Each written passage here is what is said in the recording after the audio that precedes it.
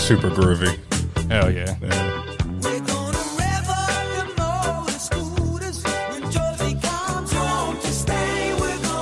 I don't think I've ever taken a deep dive in Steely Dan as much as I've wanted to. You're missing out. Yeah, This is the shit right here. I think he's a like listen to the whole album type guy though, right? Like, Well, that's why I want you to wait till the start of the show. It's actually a name of a band. It's based off the name of a strap-on dildo from a book they read in college. It's two guys, Walter Becker and Donald Fagen. Musical geniuses, especially Fagen in my mind. They were, and all the other musicians or studio musicians they had pretty much on most of their albums, minus their first one. So, yeah, they're the shit. That's fucking Jazz, That's rock, hilarious. fusion, pop, just all together. Yeah, I dig it. Soul. first time I'm trying to remember the first time I heard Steely Dan, and I want to say it was Definitely your dad's car. yeah, right, 100%. Yeah. I want to say it was. I want to say he had a song in the Detroit Rock City, the movie. Possibly, I don't know. I've only seen clips of that movie when I was younger. Never saw the whole thing. Dude, my grandmom's ex-husband, he was a huge Kiss fan. We grew up Kiss fans. So I was Paul Stanley for Halloween. This doesn't probably 7 times. I would have in a row. never guessed this, but this doesn't surprise me. I don't know you that well yet, Ricky, but just doesn't surprise me at all. Like, you could have told me a couple things, but that one was like, oh wow. But no, it doesn't surprise me. Okay, yeah, go ahead as you were. Yeah, and I remember going to, like, he was like dying to see that movie when it came out in theaters. So we were at Regal in Vineland at 10 in the morning to see Detroit Rock City. That was what, 99? So that was what, 10, 11? Something like that. Yeah. Yeah. Movie's good though. I'll add it to my list. Yeah. I don't even think it's like, I've never seen that movie on Blu-ray. I think it's only on DVD. Maybe I don't like limited release on HD DVD. They probably have it for that old technology that's gone the way of the dinosaur. Blu-ray won out. Yeah, I still catch myself buying Blu-rays, which is kind of odd. It's probably on Tubi. It's on Tubi. Yeah, this is episode 85 of the Bread and Bridges podcast. I am one of a few hosts here, Ricky Pecork. I'm Ken Wilson. And today we have comedian, teacher, coach, pickleball player. I don't know what else to Owner of average but hardworking penis. There you go. Mr. Drew Pabhsky. Oh yeah, I have a few claps here for you. Oh, thank you. Yeah. This is what I'm used to at comedy shows. Moderate applause. Not a lot, just moderate, polite applause. Yeah. You getting applause? That's dope.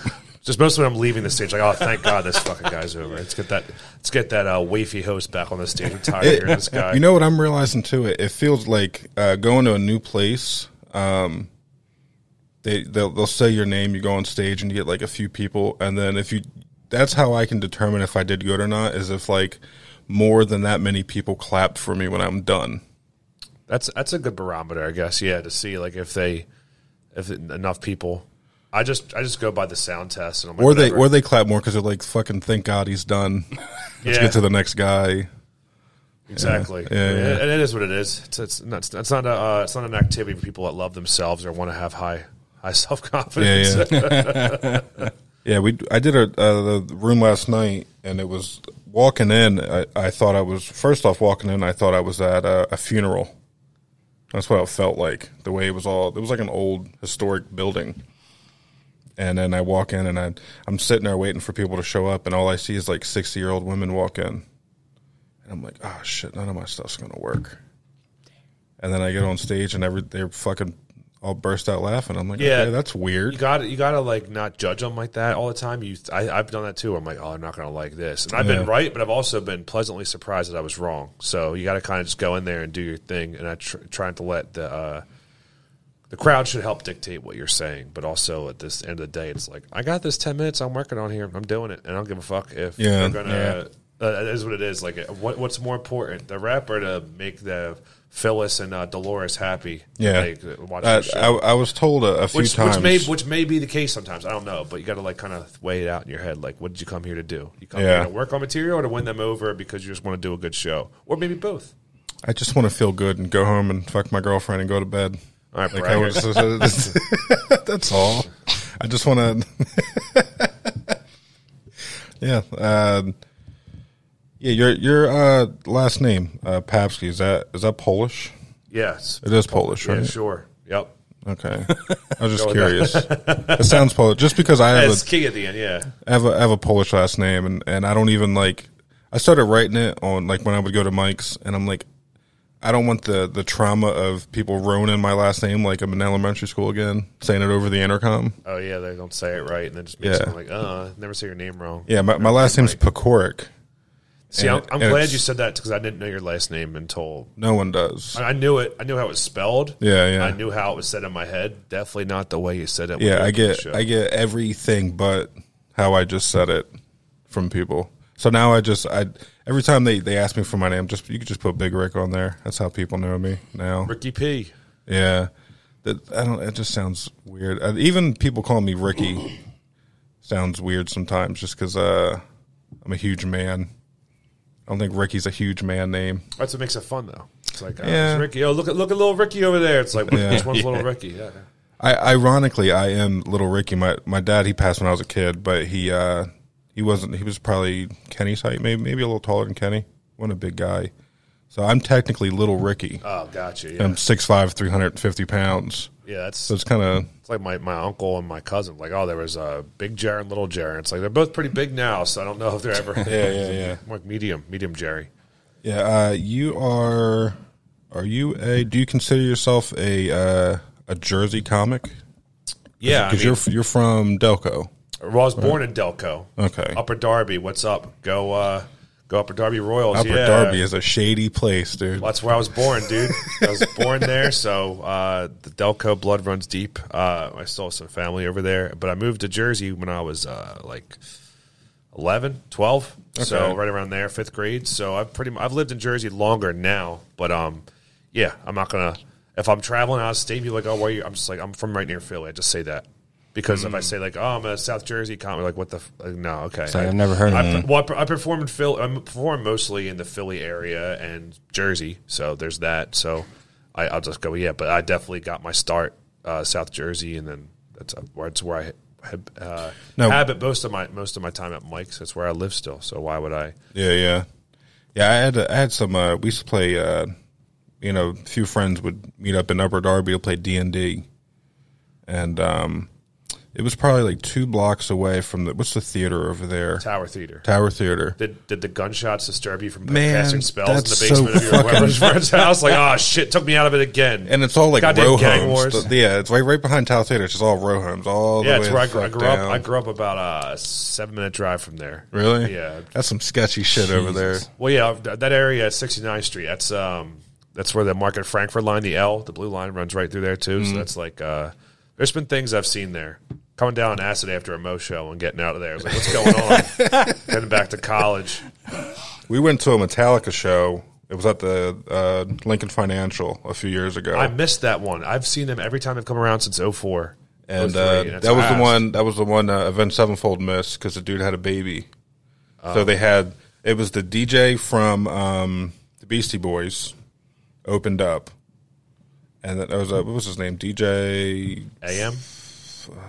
Not High Tech. Is it High Tech? James, the guy that died in a plane crash. I'm an idiot. Yeah, I can't remember his name, but the DJ played, and then what the fuck's the other band that played with them? I keep wanting to say Volbeat? Volbeat. Yeah. It was Volbeat. If it was Trivium, I definitely would have been there. Volbeat stinks. Volbeat, and then it was supposed to be Yeah, I Avenged said that. Sevenfold. It's supposed to be Avenged Sevenfold and then Metallica. So Volbeat came on, and then the DJ came back on, and like 80,000 people were booing the fucking DJ the whole time Avenged Sevenfold was supposed to play. That's Mixmaster Mike. Mixmaster Mike. Yeah. And then I saw Jim Brewer open for Metallica last time I saw him at the Wells Fargo. That's cool as shit. He did like a little he does. I've seen it before. He does like a little act. He does some metal songs, but like they're funny. He does this whole like. Jim Brewer's a storytelling comic, so he does a lot of that. Does some impressions and all that shit. It was kind of cool. It was kind of like, what's this guy doing? And the camera on the big screens would like zoom in on someone in the crowd, and he would do like talk shit. Like, that was kind of fun. It was definitely different than an opening band, but I mean, I don't really care. I was waiting to see Metallica. I don't care. When I first, I didn't know who Big J. Okerson was he opened up for he was doing the Mayhem Fest tour, and that was the year that like Korn and all of them were there. So in between main stage shows, Big J would come out and just destroy whoever's in the. Well, yeah, he's a crowd work guy, so that's probably great. That's awesome. And he likes all that music too, so it makes it even better. So he could definitely make some references. Yeah, and he was. I was trying to hide from that. I did not want any part of that at all, dude.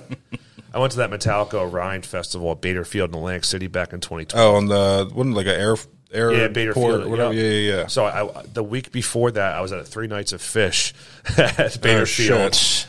And then I wore my Fish shirt. It was in the mosh pit at Metallica a week later. I was the week that before, was like, the, we were smoking weed, doing drugs. Everyone's like partying, like was that hippies. the COVID Fish tour? Nah, this was 2012. And Fish did a thing on the beach, and it was like the middle of COVID, and it was like 80,000 people on the fucking I was beach. at all 3 nights. That wasn't at the middle of COVID. It was August. It was bird flu. It was the second week of August in 2021. COVID was long gone by then. All right, listen. Oh yeah, it was like lingering away. Yeah, we were getting ready to leave Afghanistan, and that was a year later. Never mind. Actually, no, it was that year. Yeah, we had bigger things to worry about. All right, we have geopolitical war with Russia and China going on. Who cares about COVID? COVID schmovin'. Yeah. And guess what? I didn't get sick. Dude, I got that shit 3 times. Have you gotten it at all yet? Yeah. Have you? Okay. Yeah, but It's like doing mics. That would be odd if you didn't. well, dude, being around kids as a teacher. Yeah, Yeah, that's yeah, right. You're a shit, teacher, that's Be at yeah. a wrestling tournament all day. Everyone's not wearing masks in the gym. Just like fuck the laws. Like, yeah, I'm not wearing. We weren't in our school. I'm like, I'm not wearing a mask, coach. He's like, me neither. Me and my coach, like, nah, we're not wearing masks. Yeah, because it's funny. like it's going to happen. It's like, dude, we're out here trying to live. Just let me live. Yeah. So that's what I did, and I got it a couple times. And guess what? I'm still here. Now, did you? You're a wrestling coach as well. Did you wrestle in high school and everything like that? Or? No, I did not. That's the crazy part. Now I tell my kids I did, so I'm gonna fucking think about pussy. But but no, I like my story is like, oh, I was JV wrestler and I wrestled that much. You know, I wasn't that good. I did it to get in shape for football, which is true. I almost joined for that reason, but I was like, nah, I'll just lift instead. So that's what I did. That's cool. I wrestled for maybe a year, and then I seen how much dedication was going into it. I'm like, I don't think I want to do this. Yeah, I always felt like because me being as big as I am, I was always forced to do stuff. I was forced to play football. I was forced to wrestle just because of my size. Like I feel like my family was just like looking for like an easy way out. Like let's make this guy a star somehow so we can fucking get out of poverty. So and bring us with them. Yeah, and it never works. they started bringing the Old Country Buffet twice a week. They're like, we got to book them up for D1, baby. It's in that free college. Ricky, eat your ham and mashed potatoes. Yeah, I'm at football practice, just standing on the sidelines, not doing anything. Yeah, I didn't like it. I got my first concussion playing football, and my mom just like yanked me out. Was like, yeah, you're not doing that no more. Concussions are scary, man. I was like, They're wild. Lower Cape May. They whooped my Once again, ass. just like the kiss thing, does not surprise me. Bad concussion. I've had a couple. It's all right. We're all here. Yeah, We are. we met through. I guess you could say doing mics. I meet a lot of you guys. A lot of people that come on here. I meet through the Van Jam circle. That's pretty much, I think, that's when I first remember meeting you and a couple of other guys you roll with just by doing that show. And the first 2 I did, I wasn't even supposed to be there. Oh, really? Your boy Drew just like reached out to me through like the social media, like DM. He's like, hey, I know we had you on file for an upcoming show. And next, like, I was like on the list. Like I was on the list of coming up. Like we didn't book those shows yet, but you're on the list. I got you. I was in the radar, and he was like, hey, yeah, I had a chance. Like, I know you talked about like how you were available on these dates when you filled out the flyer. You're not on it yet, but you want to do it tonight. I was like, yeah, sure, why not? So it was Black Friday. I had smoked a little bit earlier that day, and I'm not that kind. I was like, I had the house to myself. I was doing nothing. I wasn't seeing anybody, and I was like, well, it's only been 3 hours to smoke, so it should be fine. But I don't function like that. I don't like function like smoke. So I was like, oh. Oh yeah. I did a quick workout to sweat everything out and shower just to like reset my brain. And I was like, okay, now I'm good. And I went and did great. And then another time I went back, same thing. Day of, hey, we need you. Okay, I'm there. And then like I was like, can you put me on a fucking flyer? I'll sell you some tickets, I promise. Yeah. And then it was fun. Just did it this Friday. It was great. Got to host. I was the first guest host ever there. Yeah. So that's going to be my that's my claim to fame for comedy. That's it. This is That's funny. I've peaked. I was able to be the guest host at Just a Comedy Show in Turnersville, New Jersey at Miss Seeley's Blues. I mean, really, like, when I think about it, like, I've been waiting my whole life to do this in my comedy career. So I'm happy to say I made it. Now I can quit. This is it. Retire. I'm waiting to hit that host spot just because, like, everything that I'm doing comedy-wise is just, like, a fuck you to my girlfriend saying, like, trying to crush my dream. She's like, just fucking find a job and pay bills, please. Stop doing all this. Well, why don't you do both? I do. I tried, like, my thing is, every time I get a job, it, like, interferes with something that I want to do. And I have this very, like, what's the term? Hyper fixation on things. Like, I'll watch anime for a year straight, and then I won't watch it for 2 years. And then I'll fucking get heavy into, like now I'm playing my Switch, and I'm playing Mario Odyssey. And I'm Great game. Yeah, and I'm like, fuck Xbox right now. I'm playing Mario Odyssey.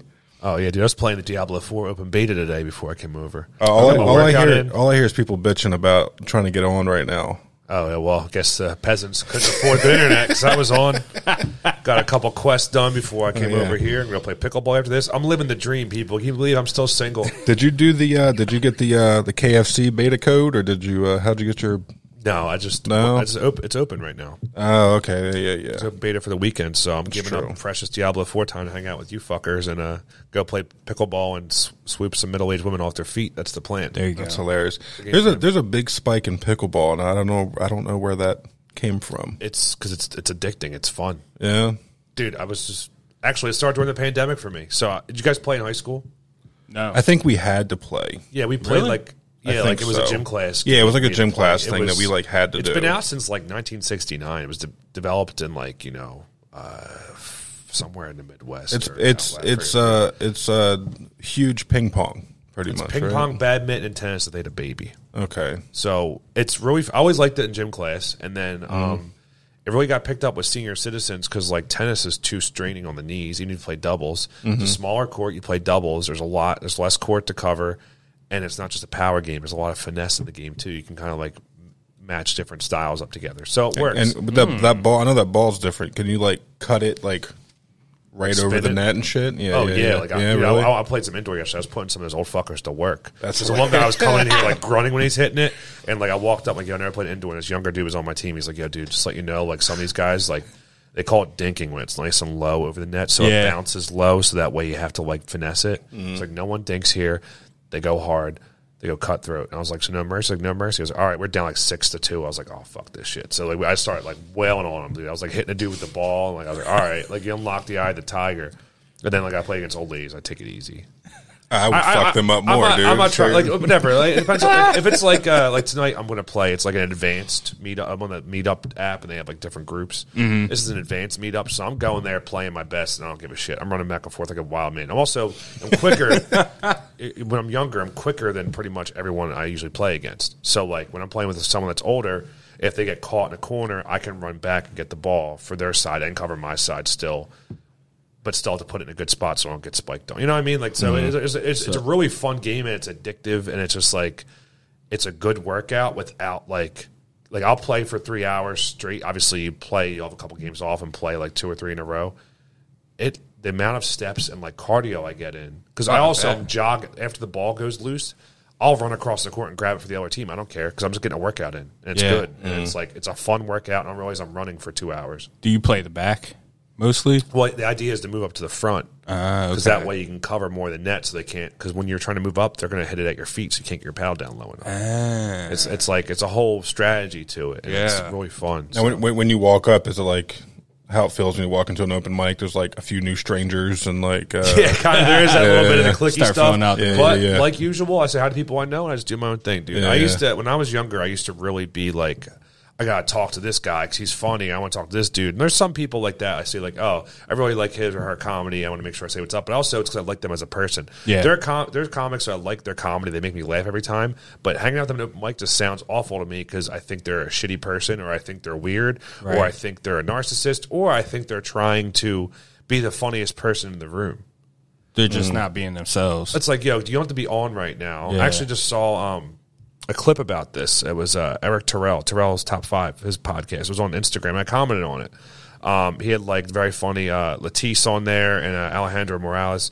They were on there talking about how the comic is just like trying to like work out bits on you and talking to you. It's like, dude, like, can we just talk about the fucking like Phillies or like a cool movie you watched? Yeah. And I commented this same exact pretty much what I'm saying now on there. And he was like, no way that happened to you. I'm like, dude, it's happened all the time.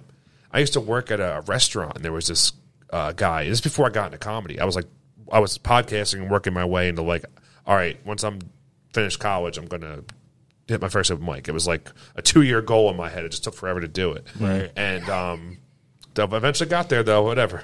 I feel you. Just like weight loss. Progress isn't linear, okay? Exactly. Exactly. Oh, yeah. But thank you for that. But he was talking about this news story. It's like, so I'm thinking, you got this part, and they're just like riffing on it. And they're like, huh. Then I saw him go to a different group of servers and try the same exact thing. Then he came back around to me and my other friends and was like, that thing I was talking about earlier? I was like, dude, you're workshopping a bit right now. It's about to be a dinner rush. I've caught myself doing that before. Yeah, but like... And repeating the same thing to someone else and like, hey, you just told me that. But I don't know. It's just... I don't like it at open mics because, like, dude, like, we're not, like, trying to... We're all here to tell our 5-minute sets. I'm like, hey, man, can I run a joke by real quick? Can you help me, like, workshop? Can you help me come up with a different line for this? Can you help me come up with a tag for this? That's different. Yeah. But when you're trying to, like, for example, like, when I first started doing comedy, I started smoking cigarettes way more because I'm outside talking shit after sets and, like, just learning from each other, making friends, learning about different styles, learning about just people in general. Not always talking about, not talking shop, like, just talking in general. Yeah. And... oh, it's cool. Oh, I read that comic book. It's a pretty cool comic book. Or like, oh, dude, did you ever see that movie? Oh, that movie's awesome. Everyone's talking about the movie. Like, I hate to see this movie. These guys who I think are interesting and have something to say think the movie's cool. I want to see it. Let's talk about that. I don't have to prove to you that I'm the funniest. Like, there's some dudes that are always on. I'm like, dude, that is not how you were born. That is not the way you are. You are not a character like that. I know you have shtick on stage, but I don't know. I'm pretty similar to the way I am on stage. I don't think I'm that much different. So that's the way I am. I can definitely say that you're the same on stage as you are in person. There's maybe a little bit more. I'm like more expressive because I'm on stage. I do a performance, but like still, what I say on stage is not going to be different. I'm like, oh, gee golly, so my wife left me, and I walk off stage going like, what a fucking show! You guys want to get fucking some coke and get out of here? That's not. I don't know if I've ever. I'm trying to think now if I've ever seen that. If I've ever seen someone act different on stage than off stage. But no, that's the thing, though. Some people that act like that way on stage, I don't think are off that stage until they go home and by themselves. That's what I'm trying to say. Yeah. Like that's what I mean. Like it's just different, or like they make their comedy persona their outside persona. It's just I don't have no time for that because I feel like you just can't be a normal human being. Like it's got to be. I'm pretty high energy and I talk a lot, obviously, but like I also can just like chill and just like. Yeah, have a conversation about things, not try to one up you with a story or trying to like that shit like bothers me. Yeah, trying to cram in like 3 more jokes. Like, dude, like we're just having a conversation. You don't have to like work your material. I know you only got 5 minutes tonight, but you don't have to spend the other 3 minutes you had out here trying to riff it on me. So what? How long have you been? Well, first, how long have you been a teacher, and how long have you been a comic? Like, when did they touch each other? I've been a comic my whole life. I'm a performer. When did they touch each other? Yeah, I was kidding. I've been a comic my whole life. Everything's a performance. No, I my first open mic was High Note Humor, January of 2014. Okay, wow, shit. And then I, shortly after that, was heavily entrenched in that. There were some other South Jersey mics opening up. I decided this is going to be a great origin story if I don't quit or get canceled in the next 5 years. So there were some other newer comics that were around, just started either right before me or right around me or a year before me, and 2 of them wanted to put together their own open mic so they had more opportunities to perform and like learn stuff. So they decided to put one together, and another guy, Neil Wood, who you know, and myself were kind of like became friends with those 2 guys, and they were like brand new, just like me. Neil was only about a year in probably, and we decided to like help them run it. And then eventually they realized, oh, why don't we have all 4 of us run it? So we joined. And that's over the next 6 months, we started running a weekly open mic that was also in South Jersey, and that was hit or miss depending on the night. The inside was horrible sound. They never turned the TVs off. There wasn't a private room. So we eventually moved out to the back deck, and then they had an indoor washers thing. It was this is a whole fun time at Bobby Ray's Tavern in Pennsauken. But it was fun. It was Starving Naked Comedy was born, and we started putting on showcases and doing in South Philly, and we did a vape shop. That was the crazy days. The vape shop, the one dude that owned the vape shop was this like think he was like Egyptian. He was a wild man. He just loved doing drugs and getting hammered. BYOB, bring all the girls. There was a ball pit in the vape shop. Oh, so yeah, he was fucking in it. I was sitting in the ball pit DJing for our showcases, like running the music in between comics. Well, we had like a little 2x4 with like clamps on top of the ball pit corner. That way I could put the computer up in the mixer and my beer. And like we were just doing that. We just had fun. And we eventually did like a big Atlantic City Theater show, which was great at the Taj Mahal. And that was all good. And that was over the course of like 3 years. That's eventually, how I know Jesse Dram joined us when he first started. If you know Jesse, he's a Philly comic. Okay. And towards the end of the tenure, over the next 2 or 3 years, so I started teaching about January 2014 to comedy. September 2014, I finally got hired as a full-time teacher.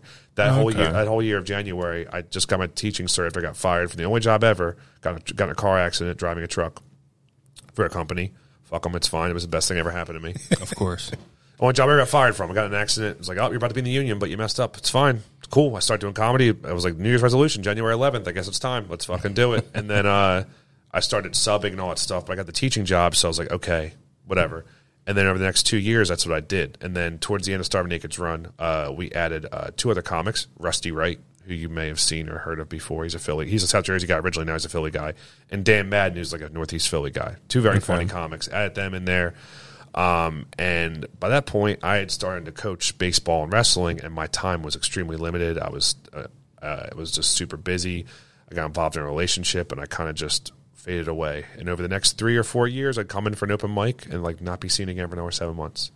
I'd be going to tap room. I was doing my hockey podcast, the Broad Street Bully, which I did for 7 years, over 350 episodes. Wow. That was every Wednesday night we recorded. Guess when tap room is? High Note Humor, Wednesday night. This is all very local for South Jersey, but this is just, this is what I know and what I remember.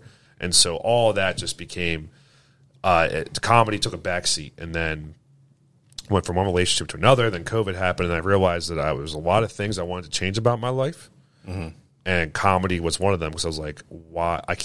People would ask me about, like, do you ever do comedy again? And people would, like, I'd meet people, and they would learn more about me, and they'd be like, oh, you do stand-up? That makes sense. Like, when's your next show? I was like, I haven't been to an open mic in 4 fucking years. Like, and that's when I realized, like, something was missing. Like, yeah, I had all these goals in my life, and that was one of them, along with some other, like, personal fitness and financial goals and all these things. And I was like, during COVID, I kind of went through a really bad breakup towards the end of it, and I was like, all right, this is like a reset button. Did all that dumb shit. I got sober for a few months, went to therapy, all that crap, and like started doing comedy again. And now it's been almost 2 years. I'm back in. So, wow. And then I haven't really I haven't taken off more than a month since. That was just because I was traveling. It wasn't because like I like quit. It's just like I just know I'm traveling in August. I'm going to a bunch of Fish concerts and Mexico and shit. So I had the Summer of Drew and Hot White Boy Summer. Oh, yeah. I've pretty much been doing comedy pretty much since then. Now it's just like, don't be a pussy. Like, oh, yeah, no, wrestling practice sucked today. I'm all sweaty wrestling with the kids. Guess what? Oh, I know I had surgery. Guess what? You're still going to you're going to go do an open mic at least once this week. Or if you take off this week, it's fine. But you have to go next week, and and I'm going to make myself like work on a different bit or like write a new joke maybe just to force myself to do something. It's like when I'm running, I'm like, oh man, I'll just finish at 15 minutes on the treadmill. It's like, you just thought about doing that at minute 7. Now you're doing 20. Like I said, I'm fucked up like that. I used to catch myself on the treadmill, and I would, you know how you like, you go get gas in your car, and the amount of gas you put in your car compared to the amount of money you put in, you're like, I don't know which one I want to make even. Yeah. Type thing. I would do that on the treadmill. It would be like the time and how many miles or whatever. And I'm like, I don't know which. I think I'm going to go with like, as soon as I hit 3.1, I'm done. Like as soon as I hit that 5K, I'm fucking out of here. Yeah, I've been running miles since my hip thing. I just put Metallica and Justice for All on, and I'm like and that's like a good hour. Just the song. Oh, just the song. Well, I mean, yeah, the song's about an hour too. The song's it's a great song. 9:48, right? So I'm thinking, all right, the first 30 seconds start ramping up, just get it up. And it's like, all right, I'm going to cut this, and I cut my mile down to like 8:15 recently. I'm like, fuck. Damn. Yeah, it's good. So I'm a big dude. I weigh like I'm like 250 right now. 240. It's weighed 247 this morning. How tall are you? I just scraped 6 foot on a good day. I used to be 300. I used to be over 320 pounds when I started comedy. People don't realize you don't know this because so I used to be a big boy. Still getting down there, but still like I've had a lot of slowly going down, a little bit up, down, up as far as weight. I get but like it. still trying to be better than I was yesterday. It's funny that you say that because, like, during COVID, I had kind of the same trajectory. Like, I was like 300 pounds. Yeah, Ken looked swollen for a little bit. I was inflamed. Yeah, like too much shellfish. Yeah, it looked like somebody just pinched my whole body and just widened it out. But you know, like that linear trajectory. Like, yeah, you're gonna fuck up. You might gain some weight, but in the long run, you're actually losing it. But like in terms of physicality, having that discipline, you're like, you know what? If I think I'm going to stop at 15 minutes, I'm actually going to push myself to 20. For me, I'm just like, I'm going to stop at 10. And what's really stopping me from stopping me? You know what else? It's you got to rewire your brain. Exactly. It's like you got to. I've read some books and things like that help me change my mindset on a lot of things. I always was like that. I'm like, I'm going to push myself and work my ass off, but like. I gained that from really playing football in high school because that's why I worked my ass off. I never played football at all as a freshman. I was like, I'm starting varsity before I graduate. I was captain my senior year, started every game. Like that's not to like lay on my laurels. It's high school. No one gives a shit about that. But that changed my mindset on how to work. It taught me how to lift, how to like do Olympic lifts and like deadlift and squat and bench and overhead. I learned all those things. And then in college, I kind of lost that. And then I was like 320 pounds by the time I was done, started comedy, and then I was like, oh, shit. Then over the next couple of years, I brought down to like 280-ish. So I was better. My face looked better. Yeah. After the first couple of years of teaching, and I went down to like as far as like 260, and then kind of like went between like 260 and 275 for a couple of years. Kept going back and forth, never being consistent. And then during the pandemic, I probably got, even though I was down to like 250 that year, I got up to like 285. I was drinking like every fucking day. The girl I was with at the time period had an alcohol problem. Didn't know it back then. Should have realized it. And we drank the whole fucking time, spent the whole time together. And then what's that going to do for your body? You're eating shitty food, you're drinking, you're not. I'm not lifting anymore. I'm not doing anything. And I was like, oh, shit. That was the first thing I knew. Pizza Wings and Captain Morgan. And you like significantly like reduce drinking, you can see it all in your face. What I'm doing right now. That swollen. Man. Your face goes down. That's crazy. The first thing that you lose weight in is your fucking face. That's the first thing I noticed. Yeah. Even if like, I've lost weight before, like doing keto or just in general, just counting calories and just only drinking clear liquor. Yeah. And just club, which is what I usually drink, but I love beers. I like the seltzers. I play softball in the spring, summer, and fall. And like we just have like 8 a.m. like games. I'm like, I'm putting back a couple White Claws instead of beers now, just to like cut the calories. And I was going to say now I can tell the ones that are trying to lose weight or like on some type of regimen because they're drinking White Claws and tequila. And that's it. Yeah. Or vodka. Vodka and gin's not bad. You can drink bourbon. It's just the clear liquor is better for your body. Yeah, because there's less. It's all poison, dude. It's all. I mean, right now I'm like, I'm like halfway through my sober 75 days, but I'm like, Jesus, I'm almost halfway. Not even. Yet. I came here hungover from last night. Yeah, see, that's the crazy thing. Fucking like stupid. Not having alcohol in my life right now and knowing it's not going to be there. My weekends are way more productive. Yeah, I was able to do yoga this morning, hang out, do laundry, come here, and I'm going to go play pickleball. Yesterday, I was able to like get 2 workouts in, do all my shit, go do comedy. And it's not like, I was at the show on Friday with Van Jam till like 1 a.m. drinking, and then I wake up and do all this shit, and then go do the comedy again. It's just way easier. Yeah. When I was hosting, I didn't have to write down as much because I could all remember because my brain was clear. I'm not saying I don't miss it. Believe me, when the Phillies start, I'm going to want to go to the ballpark and have a beer and a hot dog. Yeah, I'm already looking at those $1 dog night tickets right now, dude. I'm looking at Fish ticket dates and Metallica ticket dates. Like, let's go. I can't wait to go to concerts. But it is nice, and just being able to really focus on that and see the results is addictive almost. So you're like, all right, so did this before. Now, I like you said, like I put on a little bit of weight around when I hurt my hip and got surgery. We talked about this before the mics were on. I got hip surgery, so I was out. But now I'm like, all right, now I'm getting back to swing of things. My hip is almost fully healed, I think. I still hurt a little bit, but it's not going to get re-injured. It's like just strengthening. Do you move, in certain positions and stuff, and you're like, you got to like move the opposite direction of what you just did? No, it just pinches a little bit. The surgeon said that's normal. I tore ligaments in my chest. I pulled ligaments in my chest from lifting, and every so often I'll put my left hand over to grab something, and I'll feel a pop in my chest, and I have to move the same way I moved back to where I was doing it. Did you ever Google that symptom and like find a Reddit thread where people will share like different YouTube videos where you can do at home like stretching or? Not at all. You should. Dude, I'm telling you, I've been doing it for my hip. This guy's like, if you have like this weird hip pain when you're laying on your bed, and it's like, actually, since my surgery on some nights after I started lifting again, I do, and I start doing these strengthening exercises, just doing like little leg lifts in different areas. it is helping a little bit, I think. And I read comments like, "Oh my god, I had this for years. And I've been doing this for every night for 3 months, and now everything's good." Like, blah, blah, blah. We were talking about yoga before we started try that, recording, man. And I love how yoga has this like cloud over it of like being the gayest thing ever. And then like only when you're sucking dick while doing it. Yeah, and then which again, it's fine. You can do and that. then like it's not my the type. strongest man in the world does yoga for like 20 minutes, and you see him pouring sweat. Dude, no, man. Like everyone, it's like, so fucking funny. Like I think Bill Burr did a bit about that. How like we want a cookie, and like they call him the F word, which I'm not allowed to say anymore. But as we all said it when we were younger kids, we all know we did because we didn't know any better. Absolutely. But like, it's like, oh, it's yoga, it's gay. I want to like lift weights and all that shit. It's like, no, actually, it's taking care of your body, increasing longevity of your ability to lift because you're going to help your muscles and also it helps your mind too. And when you see a guy like David Goggins, who is a fucking beast, you guys know who that is? Oh yeah, he's the most intense man. Yeah, he spends like 2 hours meditating and stretching every night. 2 hours. Like he's a 140 pound, 300 pound man. He got more into stretching in the last probably 5 to 10 years. He said, and it's helped him immensely because he realized a lot of these ailments he had in his body went away just from stretching and opening up certain. Have you seen that he posts pictures of like he'll do like those crazy dumb marathons, those ultra marathons, and then he'll post pictures of like the bottom of his feet when he's done, and it's just like fucking raw meat and bone just poking out. I'm like, ugh. Well, back when he first started, he did that shit because he didn't have like good shoes and didn't know what he was doing. Like I read his book and he just this whole like he'll like pull his big toenail off and it's like it'll fucking grow back. You see this? This is weak. Should have stayed on my foot. And I'm like, what?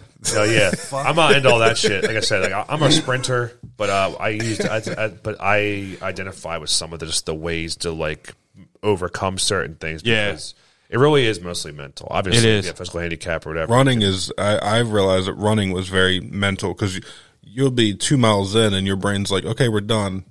I'm like, no, we're not done. I told myself I was going to do 3. Yeah, but once you get to a certain point, it's not going to get any worse. I didn't realize. Not going to get any worse. Unless you have an injury or don't stretch. Or until I was probably about 6 months into running at the time. This was years ago. I experienced. You always heard about it, but I experienced my first runner's high. And that's a thing. A runner's high? Yeah, I heard that when I was in high school. I was like, I'm playing football. I'm not running. Yeah. Cross country, a loser.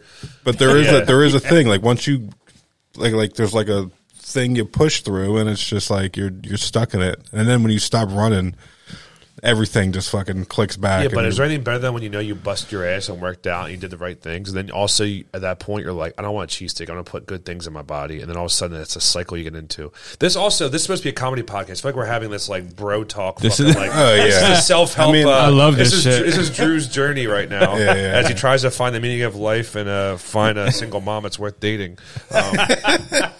What's happening in the world, dude? I just realized, wait a minute, I forgot. Like, wait, we're doing a podcast? And what? Oh, no, that's good. It's like, this is the lamest episode ever. That guy Drew's a fucking loser. He's a queer. Oh no, trust me. If you listen to the first like 30 episodes of this, it's just us getting obliterated, high and drunk, and just like figuring shit out. This is the sobering, figuring shit out. Yeah, Me figuring shit out. To change the subject, topic a little bit. What was the first time that you?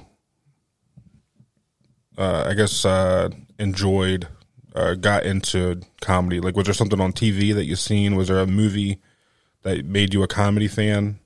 Was there a specific comedian? The first comedian that comes to mind that had an impact on me growing up was Chris Rock. Which, was this the No Sex in the Champagne Room era comedy? Or I guess in a way, just seeing his stand-up special late night. So my parents are divorced. So habits I don't even remember them being together, which I think if they had their way, they don't remember being together either. They don't like each other. Yeah.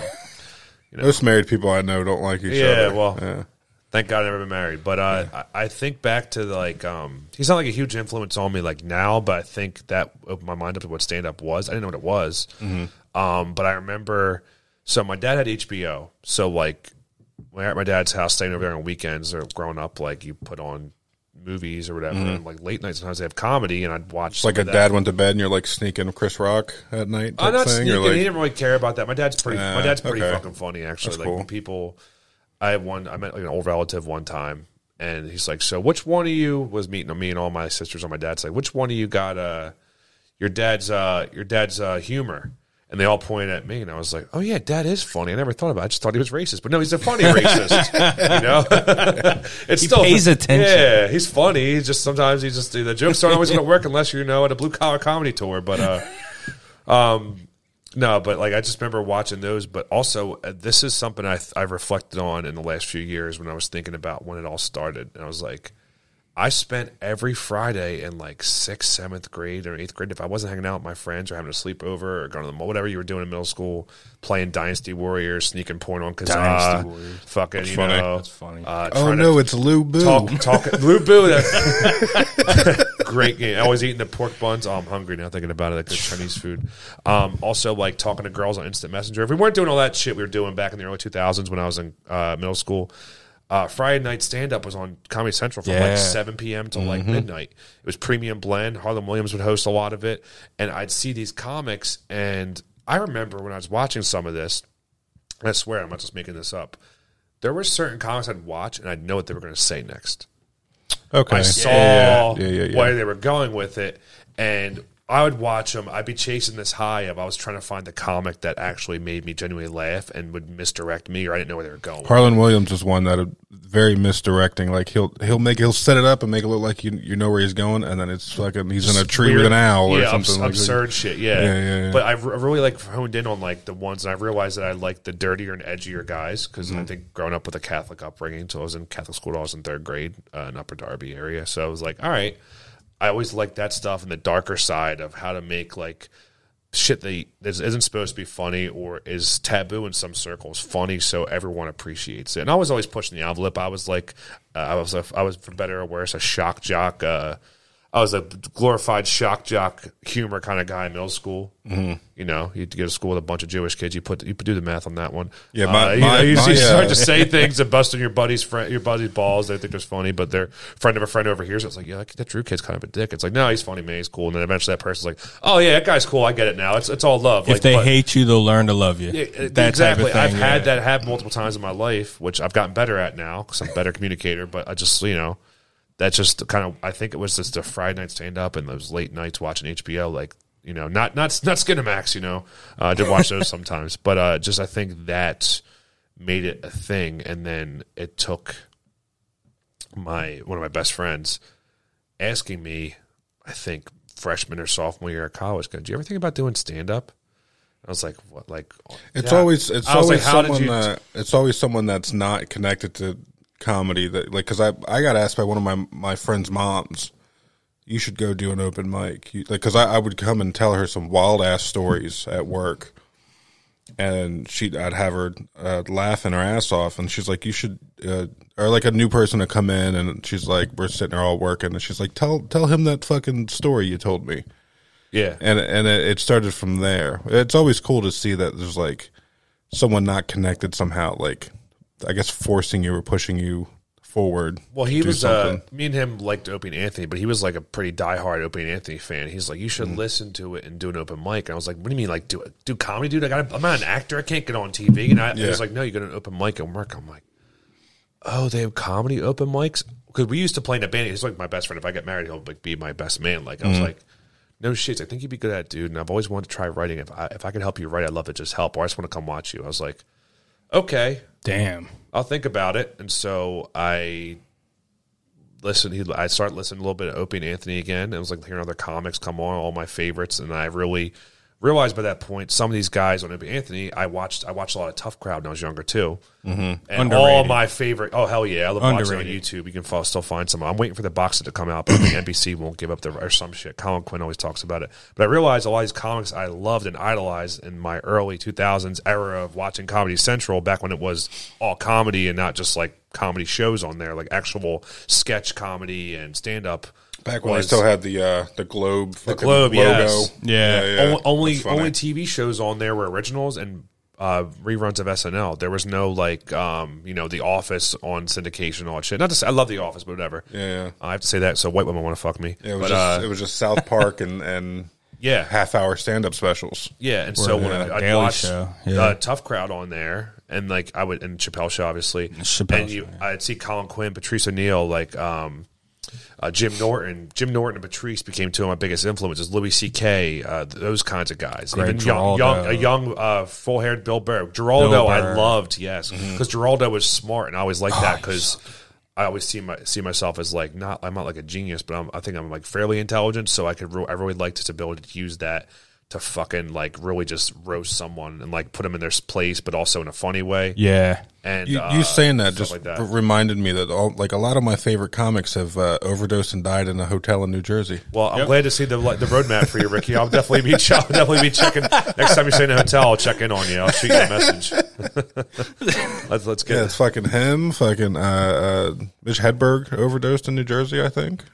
There's a few of them. Well, it makes sense because if you're performing in New York, it's cheaper to stay in New Jersey or get somewhere outside of it. It's like right there. Yeah. But yeah, I think just that Tough Crowd era and the Open Anthony thing, and then it all comes together. I guess to tie this all up is I've put in the back of my mind. Then by the end of college, when I started student teaching, I bought a book just to read a little bit about comedy and figure it out. And then I sat on that book for a year after I read it because I was student teaching, and then I did all the other shit. And then it came to that Aramark job I got fired at. Oh, I just said the name of the company. Who gives a shit? Fuck them. What are they going to do? Come after me? Yeah, right. I got in an accident and got fired. And then it was like, well, you said you were doing it at some point in January. It's the second week of January. You just got fired. What do you got to lose? Look up online, find the tap room, High Note Humor, and then the rest, as they say, is history. But that's kind of like, I think if I had to figure out what brought me to that point, those things are definitely the pivot points in my life where it changed. But I wanted to be a musician. I play guitar and worship Metallica and Nirvana and like fucking, rock and roll. And I wanted to play in a hard rock blues band with the Metallica edge, but not, a little bit more bluesy. That's why I played in bands, and that's what I want to do. It turns out much easier to practice for comedy than it is to practice for band practice because drummers are flaky as fuck. You're in a band with all your best friends. That's so funny. It's very hard to call them out for not taking it seriously because you love all those guys as brothers. That's Ken's. Ken, you play music? Dude, I had a pop punk cover band in high school, and it was so hard to find drummers. And then it was so hard to keep drummers. I think there's like, no, I have to carry all my shit over there. I'm bailing today. I'm going to say I have the flu. Yeah, and I'm like, but they had no excuse because we had like a decent basement where you could just keep your shit there, and we just turn it on and start practicing. But we just couldn't get people to fucking show up. It is very hard to find. I'm like, well, the drummer is usually easier to go to the drummer's house. Yes, so he doesn't have to. But his mom is a stickler. Doesn't like us being there. So you have to leave at 9. Yeah, you see the basement light flick up and down. You're like, well, we all gotta fucking go. Yeah. Oh my god, dude. What? Or every once in a while, I'm ordering pizza. Do you boys want some? Yeah. That happened like once. I'm like, oh yeah, mom's the coolest. Yeah. That's funny as shit. That was, but I think music was my thing, and then I realized like I have always been funnier than I was naturally funny. Was not naturally musically. I was naturally talented in certain areas of music, but I'm not like a theory guy. I have a good sense of rhythm. I have a good sense of writing lyrics. I have a good idea of melody in my head. Doesn't mean I always can put it. So I was like, all right, why don't I just went with it, and then here I am today. And then and I think all of us here only play tabs. Yeah, I can read music, but not fluently. I know how to. I could transcribe it if you give me the sheet music. I can't tell you. Every good boy deserves fine and face. I know that. I know I know the clefs. Don't ask me what that goofy chord is. Like a fucking G minor SB, like something like that. Oh yeah. Just give me a regular G chord. Like, I know what that looks like. But other than that, I'm just like, I don't know what the fuck. Well, that's what Steely Dan has all like really dissonant chords they throw in there. And they throw a lot of weird like jazz scales. Like that's why their music is so sonically perfect. That song we opened up with on that album, audiophiles will use that album, that vinyl, to like test systems because it's like it's considered like that's cool shit by some circles. They were meticulous. There was guys that in the studio 115 takes. Like, nope. Do it again. Like the guy's like, are you fucking kidding me? It's like, do it again and we'll get someone else. Like they were like perfectionists, like anal. I'm just getting into like old vinyl, like original vinyl. And, it's cool, man. I have a bunch. Yeah, it's just a little small things. Like you find out like you don't want your speakers on the same table as your record player. You don't want fucking You gotta clean them at your ear level. Yeah, shit like that. It's all them little small things. Make a difference because then you'll listen to like Led Zeppelin 2 or something, and you can hear like dust on the record or like the needle's off a little bit, and like notes are off. Something's like it sounds like it's flat. There's an octave pedal. It's flat. Yeah. So what's going on? You like put it through like a mixer. It's cool that I can catch that now that I'm like that into it. Because my girlfriend doesn't fucking care. She's just like, turn it down. Mine was all running weird. I'm like, I'm listening to a Nirvana record, and I'm like, why the hell is hello, hello? And I was like, why does that sound like it's like high, like a high pitched, and like the turntable, the belt needed to be regreased. Something simple as that. It was just thrown off the speed by just a cunt hair, and then it messed up the whole song. Damn. For certain. I'm a big Mastodon fan. Oh hell yeah, dude! Let's talk Mastodon. Yeah, I got fucking tattoos and fucking. Oh, you really like them a lot, damn. Yeah. I've seen them live a couple of times. A lot of people hate. A lot of people are like only the first few albums. I mean, the most recent one I'm not a huge fan of, but I like a lot of their other stuff too. I don't care. You can tell me like. Crack the Sky is Pink Floyd, The Wall level music to me. Oh yeah. Big time. Well, I would put that on Dark Side or Metal or Animals for me. I'm not a huge Wall guy. I'm a Pink Floyd's one of my favorite bands. But Crack the Sky. I saw them play that. Too. I saw them play that all the way through live. Oh, nice. Right. That was my first tattoo. It was the Pink Floyd The Wall. Yeah, I see that one. And then I got a Mastodon one. I got a Ghost tattoo. Okay. Yeah. Yeah. Mastodon. I do like Mastodon a lot, man. They're a good band. But I like listen to a lot of that when we work out. Come back full circle. Listen I just I bought they every so often the one guitar player, he'll just like clean out his garage and just sell shit on eBay. And every so often he'll have like signed posters or albums or something. And I seen he put up an autographed copy of Crack the Sky, and it was $70. I was like, fucking, I'm on that. Damn. So I gave my old copy of the vinyl to my buddy, which I think has no idea who Mastodon is, which I think is funny. And I replaced the one on my wall with the autograph copy. So I was listening to it the other day. That's why I brought this up, because the one song, it's like a 10-minute fucking Opeth length song. It's called The Czar. Yeah. And the beginning is all like synthy piano-ish. Yep. Yeah. And you could hear it on the record. It was like slightly off. Because I've listened to the song. That sounds better on my phone out of the phone speaker. Yeah. And I'm like, what the fuck is wrong with this? And I'm looking, and you can like slightly hear the static. I don't know if it's the needle or what, but that I got to fix. But it's kind of wild that you can catch little small things like that. Yeah, you do. This is like the ultimate like guys in their mid-30s podcast. It's all about working out, staying hard, fucking vinyl, and sludge metal, and going to open mics and following your dreams. Yeah. Another comedy question. What's the furthest you've traveled to do a mic or to do a show, I guess? For a mic, no more than an hour. Okay. Like 45 minutes. It might have been like on the outskirts. Because I'm starting to meet a lot more of you guys, and I see like some of them go to New York, some of them go to like bumfuck Pennsylvania. All right, so I've done open mics in multiple states and also 2 different countries, technically. Oh, shit. So I did an open mic in Nashville, Tennessee, and also in New Orleans when I was traveling for work. That's cool shit. I was doing a seminar one summer. And I got booked on a show. The guy was very nice. Gave me the spot. I didn't have a good tape back then. I didn't have any tape. Just gave me a shot to do 10 minutes on this like weird spot near Bourbon Street. People were walking by this they open up the big walls of the place, like those sliding glass walls, so they can open it up. People were just walking by and like yelling shit. It was wild. So then I hooked up with someone that was there that knew people in Philly. She was originally from Philly and got me on a room. And it was like this like dive bar. It was like an all black room, pretty much, like the outskirts of the city. And it was like a little like it was all like overgrown trellises in this back patio. Everyone's outside. It's a little small stage. It was awesome. The people there were so nice, and I was like one of the first. Like I was one of the few white guys, and even in the crowd, let alone in comics. So they loved me, and I have that like Philly like kind of accent, so they really took to me and what I was saying and all that shit. Like he said, water. Yeah, he said water. Like, yeah, I was coloring with the crowns on my coloring book and crowns. All that shit. Yeah. So you guys don't have good fucking hoagies around here. I was trying to drink my soda when the fucking bitch was smacking me in the face. Yeah, you go like full Delco on them. Yeah, exactly. That's where I was born, man. Up in Derby. It's what's up. And then I also did I've traveled before, like just for shit like that. But I did an open mic in St. Thomas, which is a U.S. territory technically, but it's an island. It's the Virgin Islands. Yeah. Oh shit! And I left. Now it's just called the Islands. No, it's a dumb Chuck Norris joke from back. Remember the Chuck Norris website? Yeah.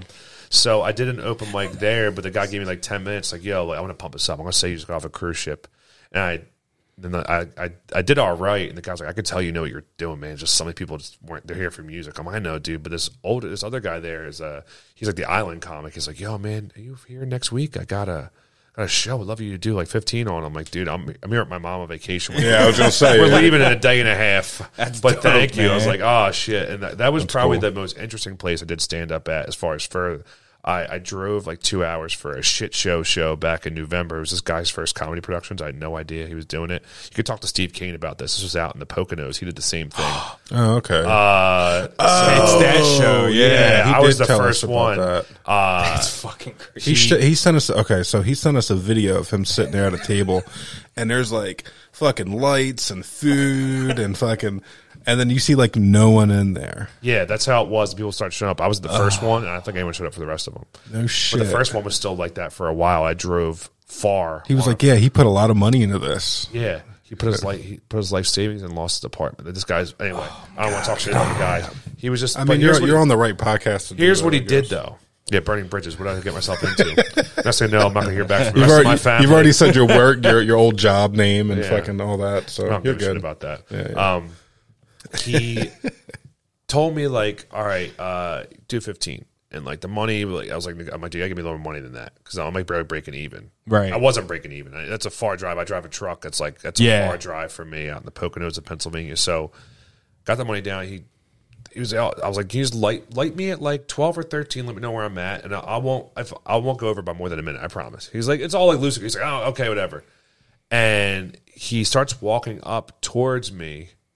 While I'm telling a joke, I'm waving, and he's within 3 feet of the stage in front of people, and like lets me know. Like, and I was like, "What are you doing?" I was like, "Okay, I know where I am on my set. There's no way I'm barely. I looked at my recording later. I was at like 8 minutes, and then like after I finished that joke, he goes like, "All right, I think I'm getting out of here, or whatever." And he just walks up and like he starts walking up towards the end of my joke, and just starts walking onto the stage as I'm still talking. So, all right, I guess I'm getting kicked off, guys. I'll see you later. I did 11 minutes. I was supposed to do 15. And I'm like, dude, do you not know how to light? Just get your phone in the back and just wave. Like, how do you not know to do? Have you ever been to an open mic? He's like, no. And I was like, I'll still pay you. I'm like, I know, dude, but like, I didn't just drive here for the money. Like, I was trying to work out this 15 minutes. Like, I'm here to perform. Yeah. And I was doing well. And the people, the other comics, like, yo, man, you got tight. That was a tight set. How much were we supposed to? It was like tight 15. 11. No, dude, actually, no, I don't think it was 11. I think it was 9. I think it was less than 10. I think it was less than 10. So that happened. He's walking on the stage with the headliner, taking pics behind the headliner to show the back of the head of the headliner in the crowd while he's talking. Like, this was just all over the place, dude. Shit was wild. He ended the night with a rapper rapping along to a song. He was rapping. He wouldn't stop talking to the mic. Shit was crazy. I think the guy might be mentally a little unstable or ill. He was off of Facebook for like 3 months. I think he might have been in rehab or in jail or both. He's like, he spent all his bar mitzvah money. He wanted me to come up. He's like, I can't pay you for the show on a Saturday, 2 days from now. I'm like, dude, unless you put me up in a hotel, I'm not. No. Yeah. Like, I can't, because number one, I'm not driving up there again. Number two, not for that. No. You know what the fuck you're doing. I mean, you're in the Cherry Hill area, right? Yeah. Okay, so from there to Poconos, that's what, an hour-ish drive, maybe? It was like 2.5. 2.5? Jesus. It was like a Wednesday. I think it was a Wednesday night. It might have been it was a week before Thanksgiving or 2 weeks before Thanksgiving. It was like a Wednesday night, and I luckily had off on that Thursday and Friday. I do remember talking to Steve about it. He was like, "This was one of the worst experiences of his life," or some shit like that. Yeah, Steve and I talked. As I'm saying, I knew you guys know Steve Kane, so I figured you probably talked to you guys. Was he on this show? He was on here before. Did he talk about that experience? I think he wanted to save it because that was right around the same time. It was think right he after. Came on right before. Okay, he did that show. Because if you guys know Steve Kane, like I know he did the same thing. I was like, yo, I heard you with that show. What'd you think? He's like, dude, it was crazy. But he told us about it in the group chat, and I was like, what? Yeah. But like he didn't tell me like It the was specifics. I was pissed for like a half hour, and I had to wait. I waited to the end of the show. Wait till he paid me, and I waited for the headliner because I was like networking with those guys. And I was like, this is absolutely like, what are we doing? There was no spotlight either, so you couldn't even see the people's faces that well. Like, it was just like... I know if you feature somewhere and you do like a good 10, 15-minute set, I know they usually pay you like $15-20 or something. It usually just like... Usually more than that. That's like gas money. Yeah, it pays off gas to get there. You get paid like 75 or 100 for 25 No shit. Yeah, like, but I mean, that's like if you're going to a show, actually, going to... But usually it's like, I'll give you like $50 for like 20. I'll like take... That's good. But if I'm getting stage time somewhere local and they give you like $25 for 10, I'm like, all right, I'll do that. But once you get to like that feature spot for like 20 to 25 or even 15, depending on the lineup, you might get like 50 to 75 or 100. It's like nice. But that doesn't happen all the time. That's only happened in certain shows where I'm like, they sold tickets the real way at a bar or a venue where they actually can pay you that. But once again, though, like smaller shows like that, local ones, it's just, I'm not, if we're all in it for the money at this point, it's really not. There's a lot of other things you can spend your time on to make more money. You can work at Kohl's and make more money. Yeah, and that's what we try to explain to people about like podcasting. I'm like, we're not doing this for the money. I can fucking tell you that because we're under right now. Like we're fucking. Yeah, well, exactly. Claim some losses on my taxes this year. My buddy's my tax guy's like, yeah, dude, like, let me hook you up here. You owe a little bit. And it seems to me, Drew Pabhsky on Instagram, there's a lot of shows coming up, and I'm sure you have to drive. I'm sure you have to do networking. Yeah, 20 times 400 shows you did this year. It's, yeah. Well, no, he didn't jack it up that much. But yeah, man, it was just like, I was like, all right, cool. Let's start claiming some losses. It's helped me out. That's dope. Why am I owing money as a public fucking servant, as a teacher? What the fuck is going on here? I used to let my cousin do my taxes, and then the one year she's like, oh yeah, you own a boat now. I'm like, no. What the fuck is going on, dude? This is how you wound up in jail with Wesley Snipes. What the fuck? That's wild. Yeah, man, it's fun though. It's a good thing, the comedy thing we got going. It's cool. When's this show come out? When does this come out? Yeah, when's this come out? Today, probably. Yeah. We'll probably post it today. Yeah. Cool. So I'll have to make sure to plug all my upcoming dates before I get there. Absolutely. Yeah. We'll take a quick break, play a few ads, and we'll be right back.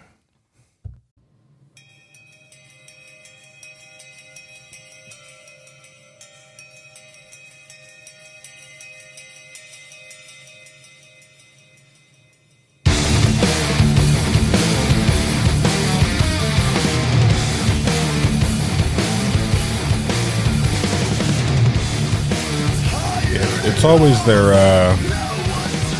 their opening songs to the album. That's just like something gives me chills when you hear like a good beginning of an album. Yeah, man, I'm ready to go to war.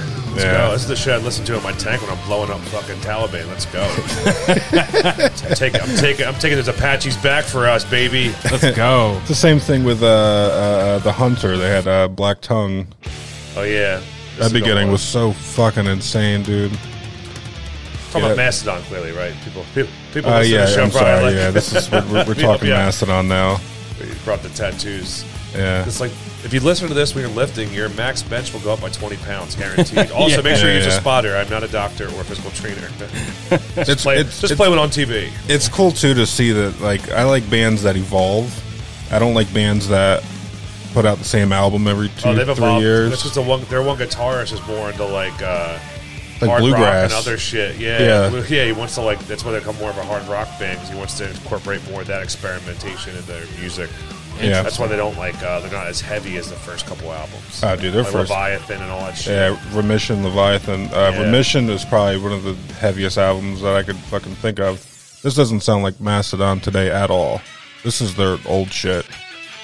This kind of like melds in that like world of like it was all sludgy, like High on Fire, and I'm trying to think of other bands that are like in that same range. All I can think of is High on Fire right now. Mm-hmm. Yeah, but still a great band though. Some people hate their newer stuff. Their new album didn't really do it for me too well. I haven't really given it a full shot though, but I do listen to them a lot. Like I'm working out and all that stuff. They're making more ballads now. They went from like heavy sludge riffs to ballads. Yeah, I think that's what I don't like about it as much. I mean, I like good ballad. I mean, but come on. Yeah. How am I supposed to like fight the war in my head and the demons I have on the treadmill if you ain't playing the riffs? That's why I laughed. Like one of my. I'll take this to the grave. One of my favorite rock album or metal albums is the first Five Finger Death Punch album. From front to back, it was beautiful from front to back. And then from there, they just went to like this like hoorah fucking Americana pickup truck fucking music, and it's like it's sold. yeah, They that's what it is. They knew Middle America, aka most of this part of South Jersey, would be like, I want to listen to that. Yeah.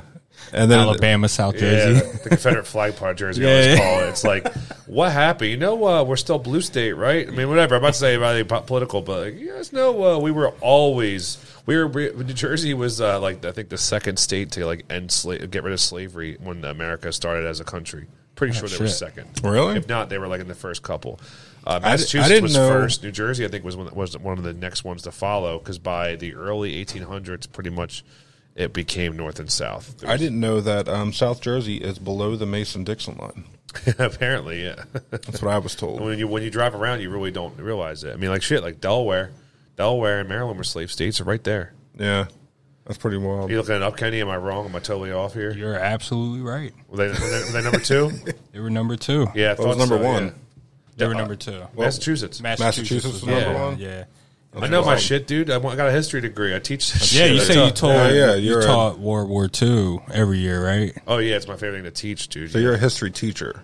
Yeah, I'm not a gym teacher. I just knew you were a teacher. I didn't know what Yeah. No, high school, dude. That's what, like, I'm all about that stuff, so.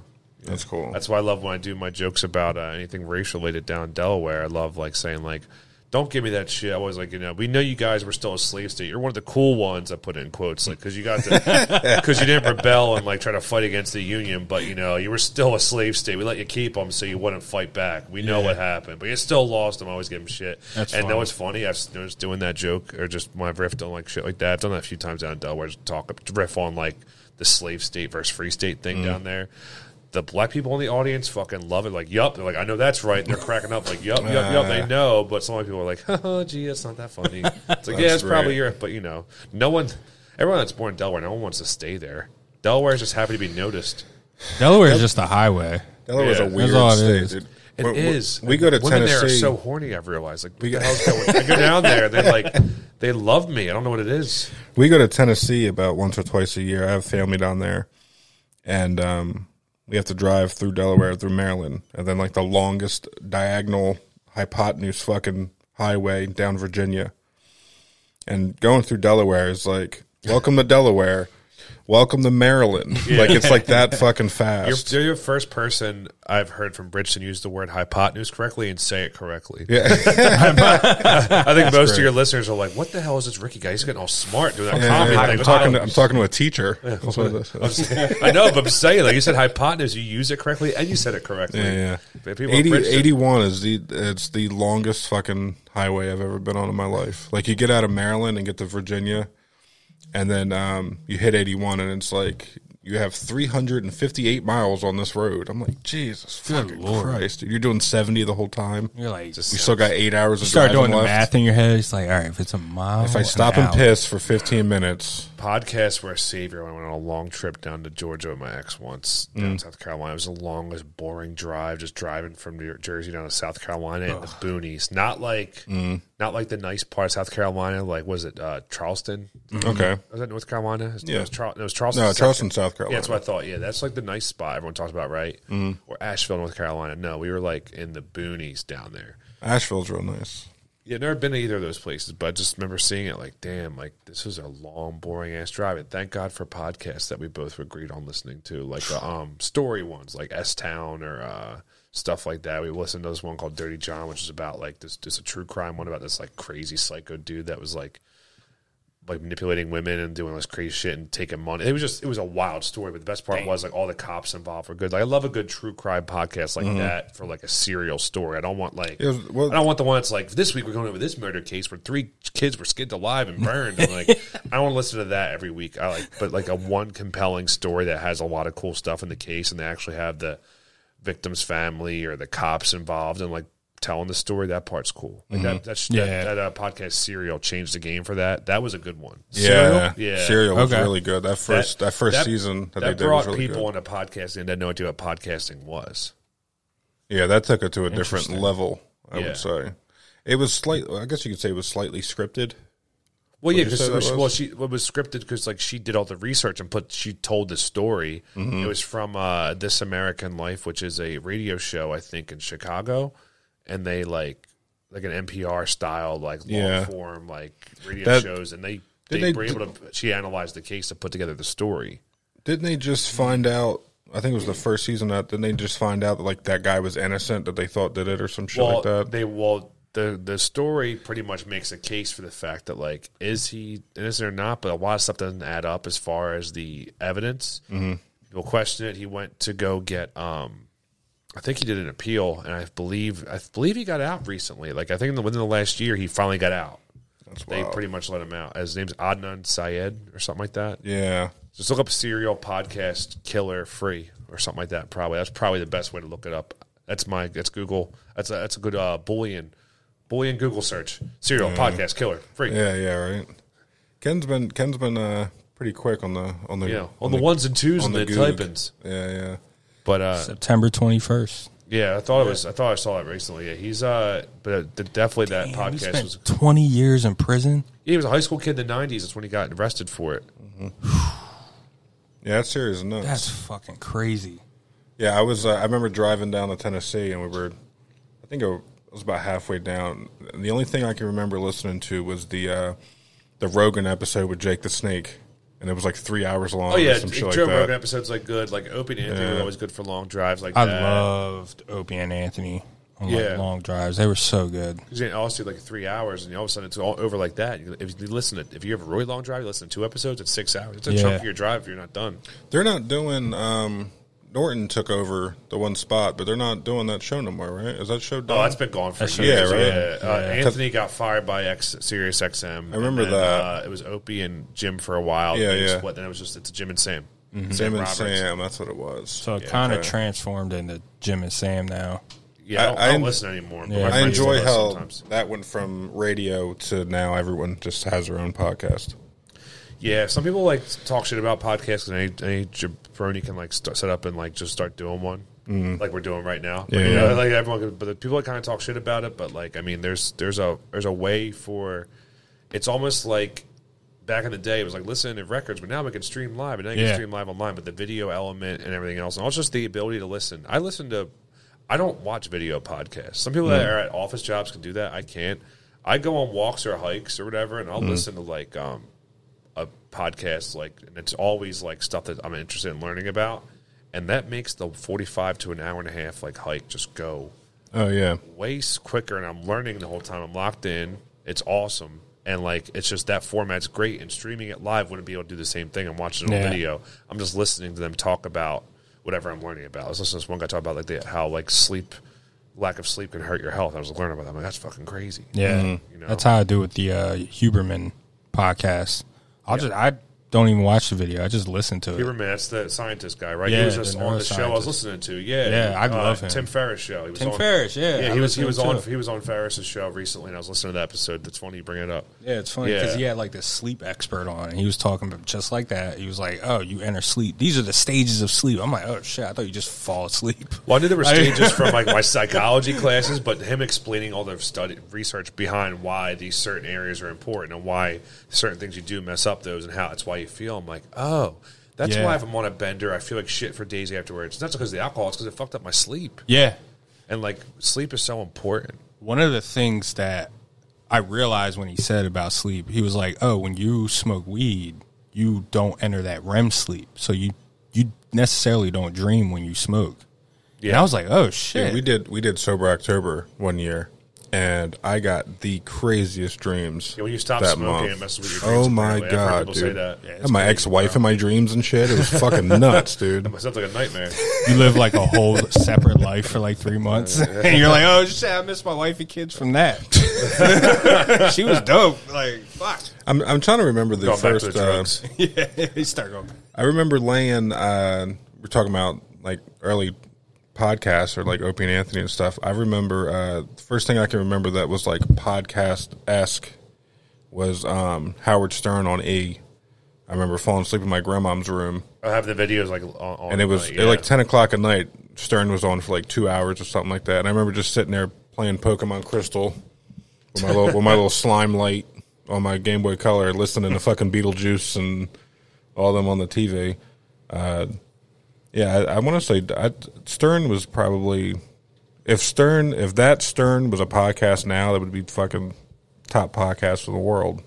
Oh yeah, for sure. 100%. When he had all the fucking characters. Apparently, and they used to have like to go into the tunnel in New York. People would be pulled over and parked to the side on the shoulder, waiting for the bit to end, so they wouldn't go in the tunnel. They wouldn't to lose service. Shit. That used to be a thing. Apparently, That's funny. I mean, that's like it's such a cultural thing now. He's way different now, and he made the whole movie Private Parts and all that shit. But like he was like the guy for a while, and I think he often talks. He's one of the guys that talk shit about podcasting. But also, it's like you're not doing radio. Like, dude, like also, it's way different now.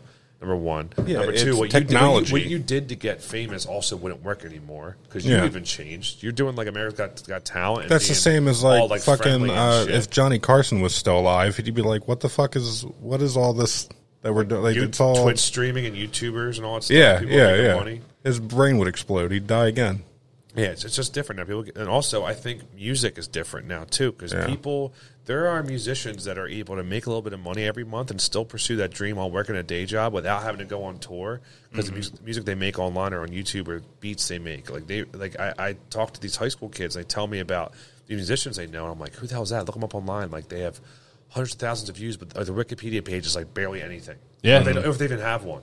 But because they're an online person, they found their following somehow. It's absolutely crazy. It makes me almost regret that I was as old as I am because I think my friends and I, when we used to make our Jackass videos, would have actually had YouTube out. YouTube came out right at the end of us starting to make stuff. Yeah. Or we would have had, my band would have had it more, we had to like, was it ASCAP you had to pay for to get on like Pandora, and that was expensive and do all this shit, and we were like young and blah, blah, blah, blah. Or maybe could have like done Twitch streaming when I was younger in college when I was talking all that shit and being funny, playing Madden with my friends. Or am I just glad I didn't do that the way it's on the internet and I got through that part of my life without having anything too damning on the internet? I don't know. I go back and forth on it. I kind of think we're at that age where we still are like, it's kind of cool that we remember life without it being in our face 24/7. Of course, if you had a computer, AOL, and the dial-up, you had that, it's fine. But like being connected to the internet at all times is a blessing, but sometimes it could be a curse. You have to like literally put the phone away or down or not. Trying to explain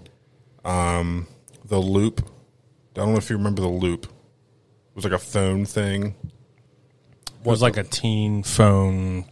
It was like a chat room thing on your phone. Site. It was like a Philly area type. Oh, you go on there, you talk to other people. You call. You had your own little voicemail thing, and then you could like link up with random people on the loop and talk to them and stuff. Never did that, but I do remember hearing about this. Wasn't there another one? It was called something else.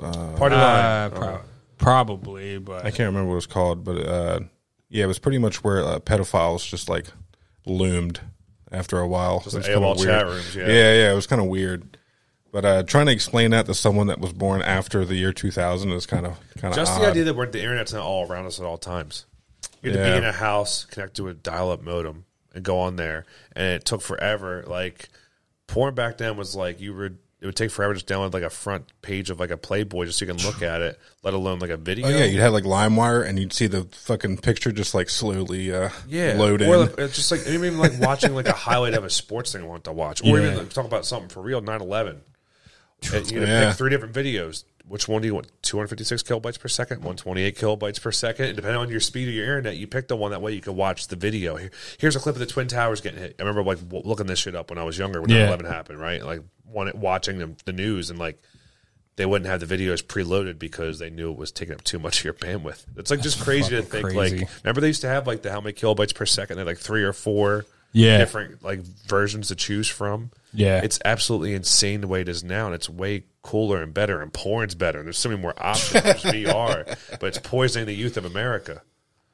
I think I'm going to give up rubbing. I think I'm going to give up rubbing it out. I think for a little while. I decided today. Yeah, I think I'm going to. Yeah.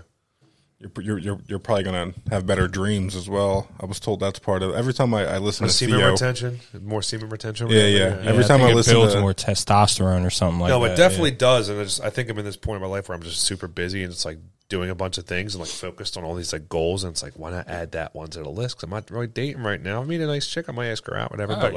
But why not just do it and just have like super boners for a while? What do you guys think? Thoughts? I am totally on board with that.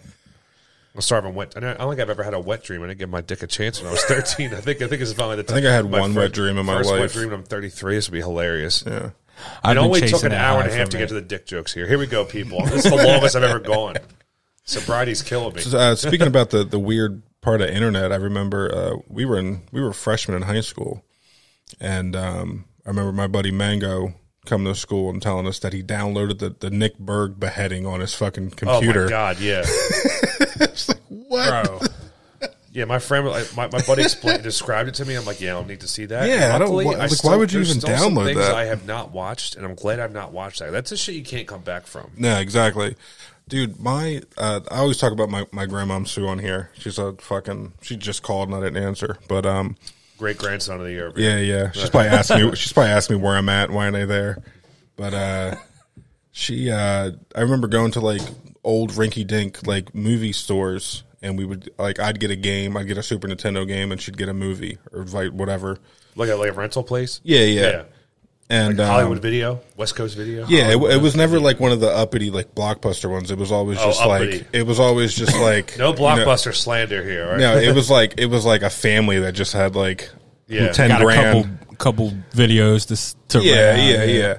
And they always had the best ones because like Blockbuster didn't have like Faces of Death or like fucking any of the ones you could order on TV. For Ogrish's 10 payments of $5 or whatever, like some of them weird ass videos. Right after Celine Dion came on. Yeah. 3 in the morning. But I would get like a game or a movie. I remember Freddie got fingered and she got Faces of Death, and she was like, I'll watch that movie if you watch this. And I'm like, all right. Your grandmother was doing my this? grandmother, bro. What the my grandmother. My grandmom's into like weird horror movies and shit. Yeah.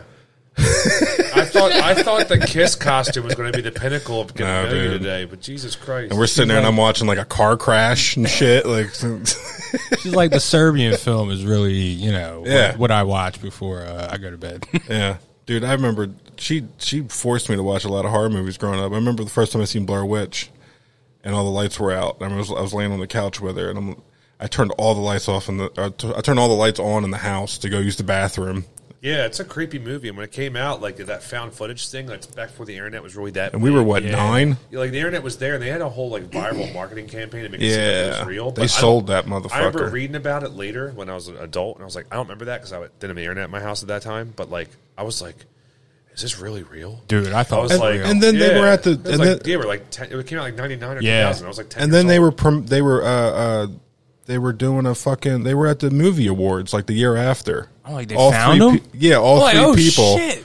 They were presenting it like best horror movie of 2000 or some shit like that. I'm like, I thought they fucking died. I like the found footage shit. The VHS movie was cool. Yeah, all the Paranormal Activities have been pretty. I never watched pretty those, good. Actually. I saw that. Yeah, they were really good. Paranormal Activity. Yeah. I didn't expect them to be that good after 2 because it gets old after a while, but they're pretty good. What's wild is those movies cost $12,000 to make. Yeah, they cost. And the first Saw movie was a low budget horror film. It was like an independent film, and it launched a whole franchise. Yeah, they're on like 12 now. Shit like that. Watching it to like 3 or 4. Chris Rock's in it now, and fucking. Yeah, he is. Yeah, he was in the last one. What was it called? He was like a detective or something. Spiral. Yeah. I just watched that the other day. It was actually not bad. Haven't seen it yet. Yeah, it's just like the gory shit. I don't need to do that anymore. It's got to be tastefully done for me to really enjoy it. I'm like, I was watching this as general. Wow, it's crazy, like guts. But I'm like, nah. You know what? I'm good. Now I feel like now everything's connected to what's the fucking horror world now? Like The Conjuring and The Nun, and is that the series that they're all connected? I know The Nun's one of them. Yeah, they're connected. I didn't know that. Yeah, I haven't watched. I mean, I've dated some chicks that really like horror, and they like show me some shit. I'm like, this is cool. It's Halloween, but I don't need to watch this all year. I used to like it more when I was younger, watching some of the older movies and all that stuff. But like, I like the older cheesy horror movies, like Sleepaway Camp. Guys ever watched that one? Wild. I remember way ahead of its time with the reveal at the end. I want to say it was was crazy. Yeah. I was like 4 or 5. She's a boy the whole time. What? Just straight dong hanging out with like curls. Saying way ahead of its time. Yeah, it's like. There's a movie when I was a kid. She should be a swimmer for the University of Penn. They're about to remaster it. There's a movie I remember when I was a kid. It was called, I think it was called Tick or Ticks. And it was just like this weird scientist that was like making these ticks like fucking cat size. And they were sucking all the blood out of people. And I remember my dad and my grandma were like, I guess teasing me about it, talking about how the ticks were going to come and shit. I remember keeping my feet on the couch because I swore there was fucking ticks, big ass ticks. How old were you when this happened? I was like 5. Dude, what the fuck? Get your parents on the phone right now. Get your grandmother. What the hell happened to you? They're gonna be like, I ain't do fucking shit. Yeah. I ain't do shit. No, you got enough money now to fix it. No wonder you're doing a podcast. You can't afford therapy right now. You're doing this shit. What's the matter what you do? Podcast and comedy. That's where all my fucking therapy's going. I thought I had it bad. Jesus. It's like, my mom used to tell me she didn't like the way I acted sometimes. It was crazy. And I was like, I know, dude. I that's a whole other. My parents' divorce topic. seems like a lot easier subject to approach after hearing. Yeah. Well, I mean, trauma. I feel like trauma is my third middle name. My dad passed when I was 5. My mom was like in and out in our lives, I guess you can say. Like we would like live with our grandma, and then we'd live with some other lady, and then my mom would have us. So we were moving around a lot, and then I dropped out of school. There was a whole bunch of weird shit, and now I'm fucking on a podcast doing comedy. See, hear that? Parents out there, do not show your kids horror movies or Faces of Death when they're 5. They can't handle it. You see all the bad things that happen? You know why? Do you know why I have this Pink Floyd tattoo on my arm? Is because one of the last memories I have with my dad was watching Pink Floyd The Wall, the movie. Okay, gotcha. And even that movie's fucking nuts. Yeah, it's a weird one. I remember watching that in like sophomore. I started smoking weed in high school. I was like, well, this is like the best movie ever, man. It's so fucking. It's a 2-hour music video. Like it's the best thing ever made. I'm a huge Pink Floyd fan, but the Wall album is so overrated in my opinion. The theatrical component to it and the story's great, but like it's got a few hits on it. But there's I just like the concept album. Yeah, the concept. I'm saying I'm not talking shit. I think if you're going to go to a different one though, I think that the Animals is really good. Dark Side of the Moon are their 2 superior concept albums as far as start to finish. There's a lot of bullshit in the Wall I don't need to hear. Mm-hmm. There's a lot of bleach filler in the Wall. Yeah, but it's there to tell a story, and it's all like the whatever. And but like and their album Metal. MEDDLE. That's okay. That right there is all you need. I mean, the first Wish You Were Here, like those. Wish You Were Here, technically, it's not really a full concept album, but it has the Shine You Crazy Diamond. It's Have a Cigar Sid. and all that. Yeah, it's all kind of about like their journey, I guess, but mostly about Sid Barrett, the singer. But those albums to me like stand above and beyond the Wall. Mm-hmm. But I still like the Wall. But also all the hits on that album, David Gilmour is writing credit for. Just because Roger Waters couldn't have done it without David Gilmour, and I hate that feud. That's really ruined my ability to see them fully as a band live while they were all live. I've always looked at the Wall as like the Dragon Ball Z of their albums. It's like easy. It's fucking stupid. I mean, it's easy to get it. Yeah, I know. It's like that's like the first one. Gay. That's the first one. It's either that or Dark Side of the Moon. And it's like those are the first ones you hear. Then like, oh yeah, they have other concept albums. And then first time I heard Animals, that was when I knew I was taking them a little more seriously. Wait, Dragon Ball Z has concept albums? Explain this. No, I'm saying it was their gateway drug of like getting into anime. I guess Pokemon was that for me, and I was like, yeah, the rest of the shit's gay. I'm up. I have one of those on my leg here. Oh my god. I'm gonna start showing you my tattoos next. I'm 2 on my ass. Yeah, I got rid of my Pokemon collection. That's all. It's the whole family. Okay. Yeah. Was it Ghastly, Gengar, and Haunter? Okay. Yeah, I just going back to, I couldn't tell you that. I don't know. It's just so engraved in my brain. I was so into Pokemon for a year and a half. Every other kid our age was when we were younger. And then I was like, yeah, anime stuff's kind of weird. Why are they so expressive? Why are they always sweating? Dude, I could do a 2-hour episode about Pokemon with you. Yeah, make sure you do it when I'm not here. Cause I'm done with that shit. I mean, the games were fun and the cards were cool to collect, but just the anime thing. I tried to watch Cowboy Bebop. I appreciated it. I liked the kind of stylistic part of it, but the anime shit does not do it for me. Even certain video games, I'm like, this Japanese, like, why does every, like, they have, like, in these Japanese, like, role-playing games or, like, games they have, like, it's like a white protagonist, but they still make them look kind of Japanese. Like, what's going on here? Yeah, it's like The Simpsons. Weird. Yeah, it's like, is he yellow or is he white? It just kind of takes me out of it because it looks less realistic. It looks less realistic. Don't get me wrong. I'll play, like, less realistic games. It's fine, but I'm like, what's going on? Like, just certain Japanese RPGs that don't really do it for me. That's why I always laugh when people say, like, if I bring up, like, a good game, like, we were talking about Mario Odyssey earlier. I bring up a good game, and they're like, Yeah, that I don't like Nintendo. It's pretty kiddie. I like real games like fucking Call of Duty and Madden. I'm like, you play video games for like escapism to like have fun. Don't get me wrong. I like fun. I like Nintendo games. I like Zelda. I like Mario. I liked all that shit. I'm just saying, like, when it comes to like this certain like Japanese RPG style, I'm like, I don't fucking get it. And I think it's because the anime portion that's kind of embedded in that culture. Yeah. I don't like. That being said, currently playing Elden Ring right now, which is by Bandai Namco, which is Japanese. I believe. Hate that game so much. That game fucking rules. So I kind of get. I like it, but it's not quite Japanesey. How far did you get in Elden Ring? Man, I kept doing side quests, but that whole damn game is side quest to me, dude. I thought I was on the main quest, and then I was like, oh, this dude got a different exclamation mark over his head. Fuck.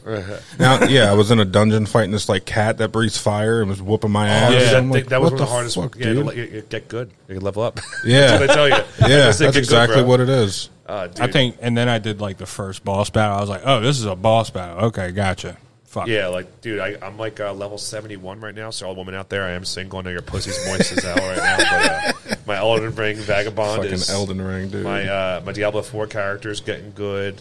Did you see there's what's the guy that... George R.R. Martin? No. He wrote the lore for this one, right? Yeah. That's why it makes, like, somewhat sense. Yeah. And all the characters are all, like, R's or M's. Really? And G's. Godric, Renala, all that shit. See, women, I get pussy, all right. That's funny. That's funny.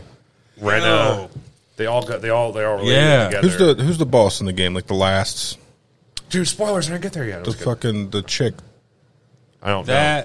That's not the main boss. That's like the most fucking insanely. She's like she's like the Sephiroth of the game, right? Okay, but she's not like the main. See, I know it's a Final Fantasy VII reference, but I never played because I don't like. I played Final Fantasy. Speaking of overrated, Final Fantasy VII is probably the most overrated game of all time. I don't know. I never really got into the whole turn-based shit unless it was Pokemon when I was younger on my Game Boy. I get it. I don't like turn-based. I played the one Final Fantasy. What was it? Final Fantasy like 15, maybe. The online one. No. Oh, okay. 12? No, not the online one. No, it came out like probably like 5 years ago. It was like you drove a car in it. Oh yeah. That one was more live action. Yeah. My brother had me play that. I actually kind of enjoyed that one more. I didn't love it, but I did play it, and I didn't have anything else to play at the time. I did enjoy it. Mm-hmm. But I don't know. I like find myself playing more single player stuff now. I used to really like a lot of I played a lot of NHL and Madden. Fortnite guy for a bit. Yeah, I'm dick deep in Fortnite right now. Yeah, the no build mode brought me back a little bit. Yeah, hell yeah. Last summer. That's what brought me. And dude, back know what? It saves me money. If I'm not doing comedy on the weekends, if I don't have anything going on, or at night, it like saves me money from going out. I realized I love to go out. And I'm sober right now. I love to go out and party. All my new video game money goes to V-Bucks. I've realized, like, instead of spending money on a new game, I'm like, I'll just fucking spend $30 on. My V-Bucks. One buddy, I joked, I'm like, you spent your whole kid's college fund on fucking V-Bucks. He had everything. He was just get hammered to buy everything, and like, it's a joke, but also it's kind of not a joke, dude. Like, little Marco's going to be in college. There's a website you can put like everything that you have on your Fortnite account. You can like look up and make a collection, and it tells you how much V-Bucks you've spent on the top of it. And I'm in the few $100 range of money that I've spent on fucking. I probably spent like close to 100, but it's also included Battle Pass the first time, blah blah blah. But whatever. And all the characters in my repertoire are fucking like third party movie, anime, comic book characters. Oh yeah, like, that's how they start. Once they started able to do cross branding and like, now you're gonna buy. Oh, you want to buy Indiana Jones? You want to buy this? Yeah. But yeah, still, they were smart. They knew what they were doing. That's how it's still relevant today. Listen, it was a great game. I really enjoyed it. I just single player games is cool. So I didn't touch Elden. I didn't touch my Xbox all week. I had coached all week. Had comedy every night.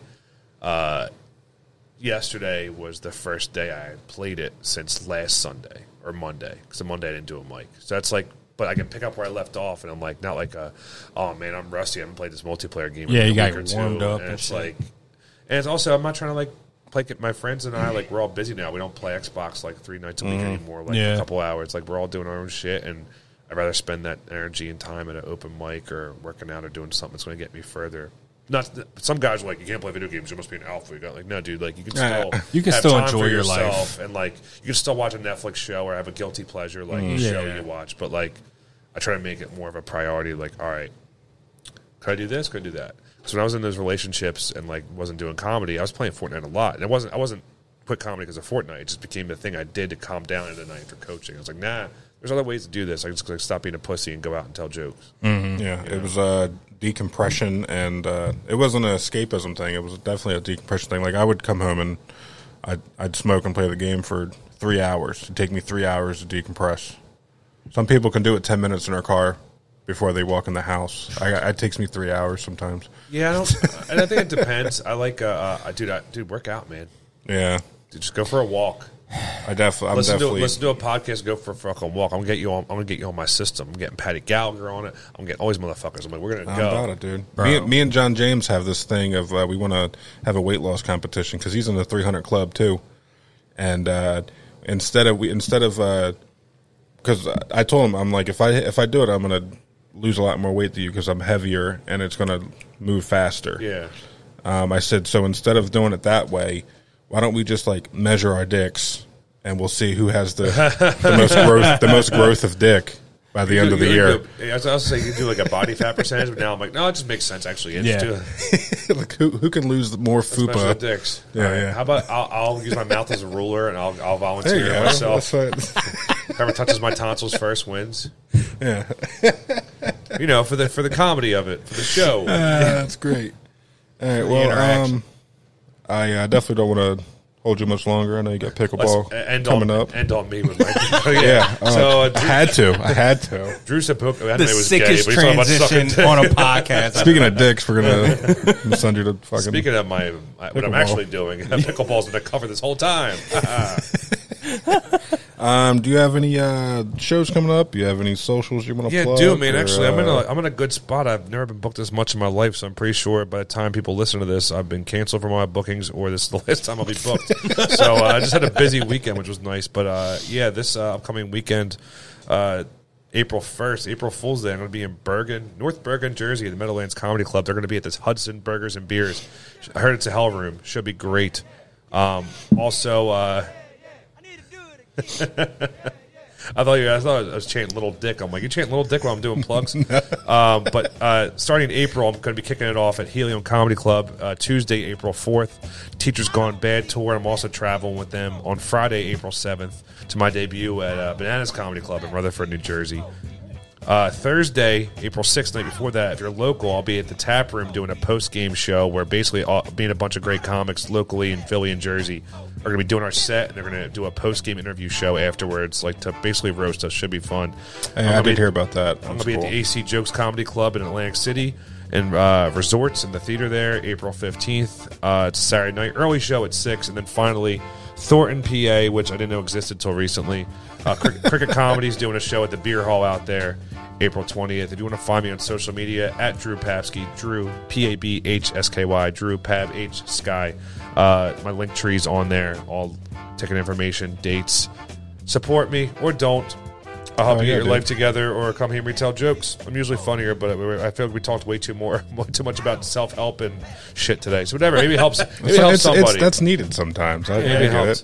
Yeah, I'm told jokes all weekend. Now I'm being serious. I'm gonna go home and tell my girlfriend I had a therapy session. Yeah, apparently she's gonna be fucking happy about it. Yeah, don't let anyone. She has a daughter, right? Yes. Yeah, don't let her watch Face the Death. You sick fuck. Yes. All right? She don't want to be a comic or a comedian. That's great. I am Ricky Pecork. Follow me on everything. Ricky Isn't Funny. Go ahead. You're good. I'm Ken Wilson. You can follow me on Ken Wilson Comedy at Twitter. Thank you for giving us your time today. Thank you for coming out and hanging out. Yeah, man. I'll probably see you at Mike's. You'll be seeing me this week. Because these bookings ain't going to last forever, and I'll be back down to the fucking April looks good. I'm sure May I'll be dry as hell. Just in time for me to get so drunk as hell. My sobriety will be over by then. Fuck yeah. Go That's Birds. Great. Go Phils. Let's go. All right. Well, this is episode 85 of the Bourbon Bench Podcast. And peace. We're out. Thank you. Bye.